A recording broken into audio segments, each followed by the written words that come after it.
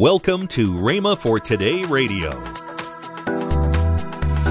So now, Jesus is the baptizer in the Holy Spirit, and then he goes on and he is talking about this harvest procedure of thoroughly cleaning and sweeping out and making sure the threshing floor is clean before new harvest is brought in.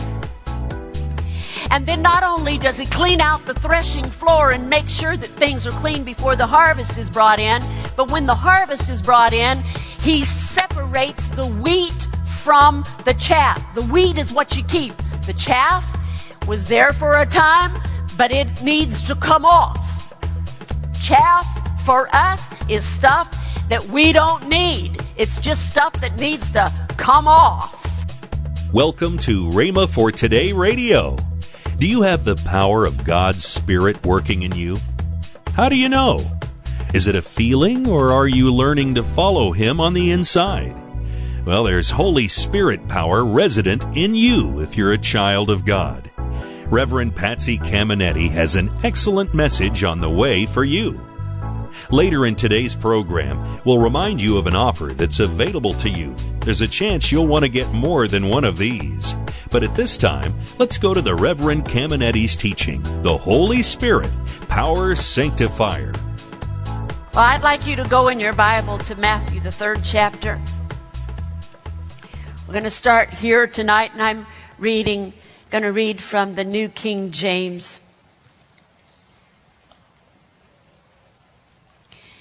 He says this.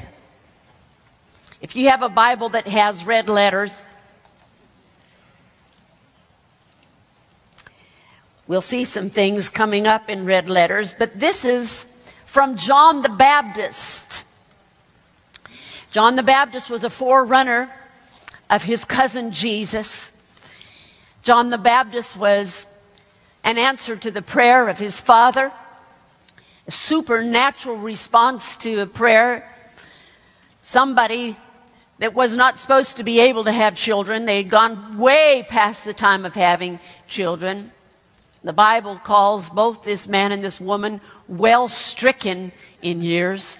How must one look when they're well stricken? And they did. And it's for us to see now, all down through time, that these people were. But God, before Jesus came, in the fullness of time, born of a woman, it was God's idea and plan to use old people. Yay! Yay! He did it on purpose. So John the Baptist was born of well-stricken in years people. He was the forerunner of the Lord Jesus Christ. Then Jesus, of course, his conception was supernatural. And God did that on purpose too, and on purpose used a young girl. And we give it up for the young girls. Hallelujah. I believe he does these things on purpose to just show, hey, before I come again, I'm going to use everyone I want to use. Age won't be a hindrance. Money won't be a hindrance. Education won't be a hindrance. He's going to absolutely span every kind of demographic. And he's going to, on purpose, as he did before his first coming. But before his first coming was born this man by the name of John the Baptist, who went before him, and he made straight in the wilderness a highway for God. Anyway, he baptized in water, and he was known for a baptism of repentance. But one of the things that he said starts in verse 11. He said, I indeed baptize you with water. And the word baptize means to immerse. And in the act of baptism, and different people baptize and immerse actually in different ways. Some people, go back. How many of you did the go back type of way? And whoever baptized you, puts you back. Other people, they just go down. But anyway, any person that is baptized must submit and receive that baptism. If you resist it, you won't get baptized. You'll just stand there in the water. There must be a yielding to be able to go down underneath the water and not fighting it, but just a response and a yielding to be able to be baptized. And that's what John the Baptist did. It was a baptism of repentance. But he said this, I indeed baptize you with water unto repentance, but he who is coming after me is mightier than I. Say, mightier than I. There is a mightier baptism. Keep going. Whose sandals I am not worthy to carry. He will baptize you with the Holy Spirit and fire. But it's the same concept. This baptism is one that must be submitted to. Now the baptizer, your baptizer, my dad baptized me. And I don't know, you'll probably remember who baptized you. In water. And that was a baptism in water to signify our following Jesus. But this particular baptism, the baptism of the Holy Spirit, the baptizer is Jesus. Hallelujah. So say this, the baptizer is Jesus. And we're talking about baptism in the Holy Spirit. All right. He said he will baptize you with the Holy Spirit and fire. His winnowing fan is in his hand, and he will thoroughly clean out his threshing floor and gather his wheat into the barn. But he will burn up the chaff with unquenchable fire. So now, Jesus is the baptizer in the Holy Spirit, and then he goes on and he is talking about this harvest procedure of thoroughly cleaning and sweeping out and making sure the threshing floor is clean before new harvest is brought in. And then not only does he clean out the threshing floor and make sure that things are clean before the harvest is brought in, but when the harvest is brought in, he separates the wheat from the chaff. The wheat is what you keep. The chaff was there for a time, but it needs to come off. Chaff for us is stuff that we don't need. It's just stuff that needs to come off. But I thank God there is this baptism in the Holy Spirit that is connected to this sanctification experience. Now last night, Lynette was talking about the washing of the water of the Word. And so we're just going to kind of ride this thing of sanctification because it's a work that God does before he ever gets into something really big. He always prepares and sanctifies people for something great. And we see that in Joshua, the 5th chapter, before they went into Jericho, they sanctified themselves.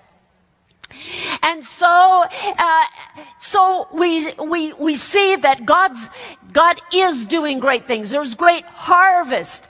There is great move of God.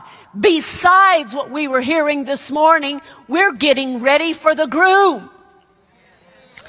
And so thank God there's this sanctifying, this cleansing. And the work is done by the Word of God. We heard last night the washing of the Word of God. And we're going to look tonight at the sanctifier, the Holy Spirit. And I thank God for the Holy Spirit. We have a young girl in our school right now. She hadn't been saved very long when she came into the school, and we just felt, even though it was not customary to receive somebody this young in the Lord, we felt that we were to, and so we did. right at the very beginning of school, I believe even Jenny was teaching and talked about the Holy Spirit and what, I can't remember what all the teaching was, but about the Holy Spirit and worshiping God and giving reverence unto the Holy Spirit. And she came up after class and she said, I feel really awkward about this teaching. She said, I only want to worship God. And she said, I don't know about this Holy Spirit. And so then Jenny got to tell her that the Holy Spirit is God. She didn't know that there was a Trinity. Isn't that something? There is a Trinity. It is the Father, the Son, and the Holy Spirit. And when Jesus came to earth, He came to introduce the Father.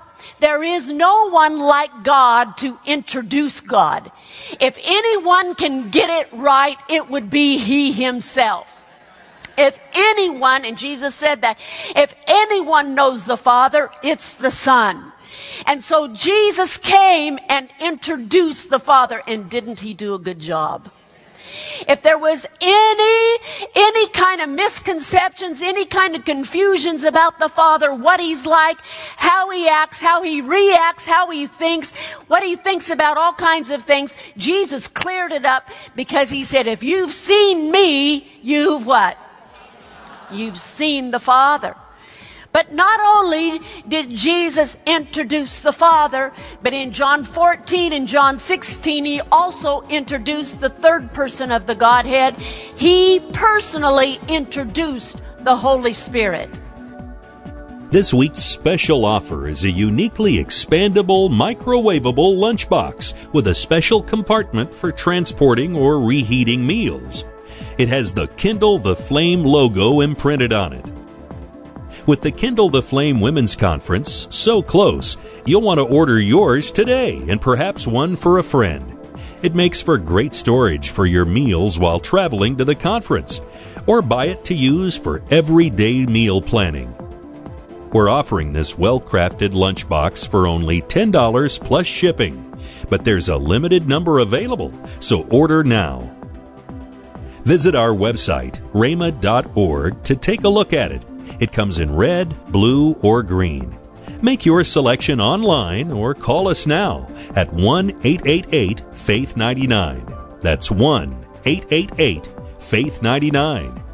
You may also write to Kenneth Hagin Ministries, P.O. Box 50126, Tulsa, Oklahoma, 74150. Don't forget, for faster service, order online at rhema.org. That's RHEMA.org. Now, let's join Ken and Lynette Hagin. Now, I want to talk to all of you guys. You need to get your ladies to kindle the flame. At September 24th through the 26th, Lynette will be speaking, my daughter Denise Burns, Patsy Caminetti, Erica McCrutchen, and through September the 15th, you can get the early bird special. So go right there to rhema.org/KTF and get your wife registered and get her down here. It will benefit her greatly, and you too. Holy Spirit power is the power you want to have working in your life. We know you enjoyed today's message by Reverend Patsy Caminetti. Tomorrow, she'll conclude this dynamic message, The Holy Spirit, Power Sanctifier, as we close out our special week of speakers. If these messages are enlightening you, please take a moment to let us know. Just send us an email to partnerservice@rhema.org. That's partnerservice@rhema.org, and let us know what's on your heart. Thank you for that. We'll be with you tomorrow on Rhema for Today Radio. Enjoy your day.